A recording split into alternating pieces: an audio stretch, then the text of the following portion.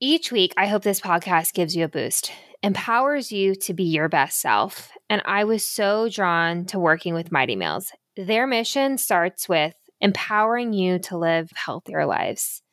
I love that Mighty Meals is a convenient, healthy meal delivery service made with locally sourced ingredients by chefs. If you're in the DMV, DC, Maryland, and Virginia, for those outside the DMV, then head to eatmightymeals.com/yourgoodnews for a special offer of $25 off for purchases of $75 or more.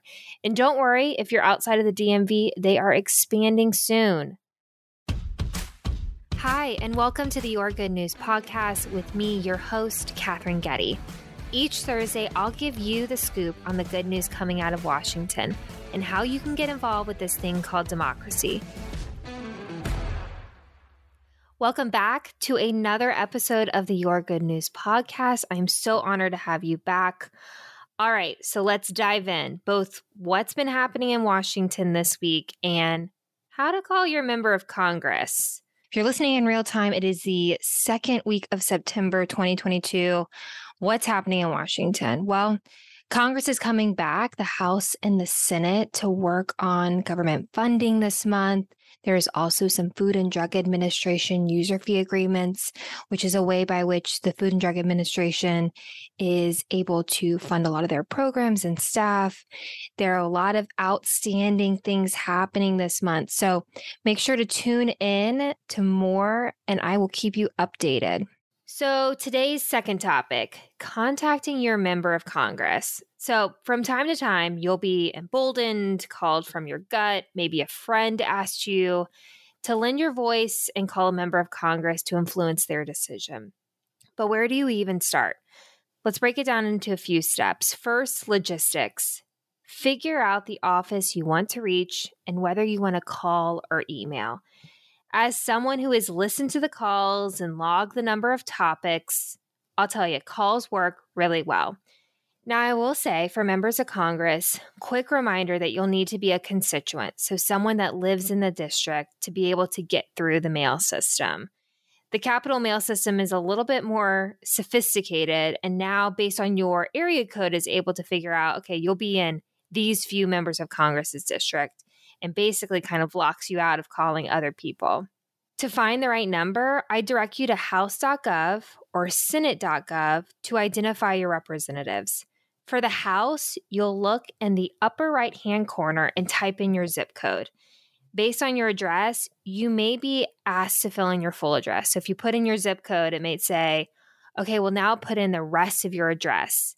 Because sometimes congressional districts are so closely aligned, your neighbor could be actually in a different member of Congress's district. So you fill in your full address, and it will then populate the correct House member.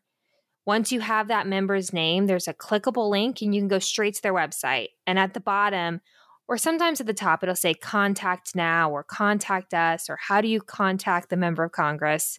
Basically, look for contact and look for the Washington, D.C. office.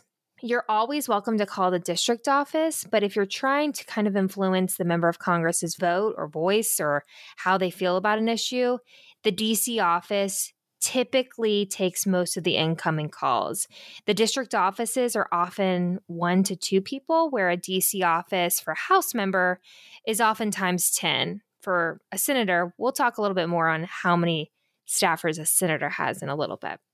So once you get to the Contact Now section, you'll have a phone number for the DC office. I'll say the steps are very similar to the Senate, but this time when you head to senate.gov, you'll look in the upper left-hand corner and click on Find My Senators. Each state has 2. You just look for your state, and you'll find the 2 senators that represent you. You'll follow that similar process, go to their website, find the Contact Now, and get that phone number. I will say to get an email for a staffer is a little bit more complicated. Sometimes it'll be on the website. Oftentimes, if you just call and say, who handles this issue, they'll let you know in email. But you've logistically gotten the phone number. Let's just go with the phone number example. I think it's the easiest to kind of land on. What's next? Well, you need to have a message. If you're reaching out on a particular bill or issue, Mention that at the onset. A typical starter would be, "Hi, my name's Catherine. Who am I speaking with?" Insert response from staffer. And I would respond, "I'd like to share a little more about House Bill number X," or "I'd like to talk a little bit more on insert policy issue." You can also say, "I urge support of insert issue," or "I discourage support of insert issue." You can really tailor this however you'd like. And typically a staffer will say, "Thank you. This is your opportunity to engage with them."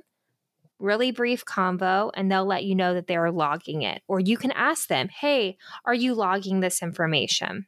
The goal is to keep it really short, sweet, to the point. And once you have that kind of conversation locked up, say thank you so much, hang up the phone. Once you've done that though, what really happens next? That lands us on the third point, follow-up. I know what you're thinking. Does it really even matter to one, call? And does it really even matter to follow up? To both questions, it does.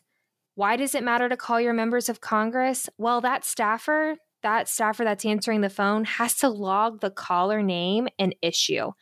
If an issue collects a certain threshold, it'll move up the chain of command basically in the office. It'll go from that staffer to maybe another staffer up to the chief of staff, who's a key advisor in the office, and then maybe to the member themselves. Many members often ask for the log of what were the issues that constituents really cared about this week. They'll reflect on those calls. Maybe if they haven't been introduced to that bill before, because there are thousands of bills that get introduced in a session of Congress, they'll ask for more information about that bill, maybe who is sponsoring that bill. So when you're sponsoring a bill, a member of Congress is introduced this bill, you're basically saying you support it. Maybe this member will also ask for more information about how many other people called about this issue. All of that data goes in to hopefully helping them make a decision based on what their constituents want. And I won't say that every time a member or a staffer gets a call that they're going to immediately move it up the chain.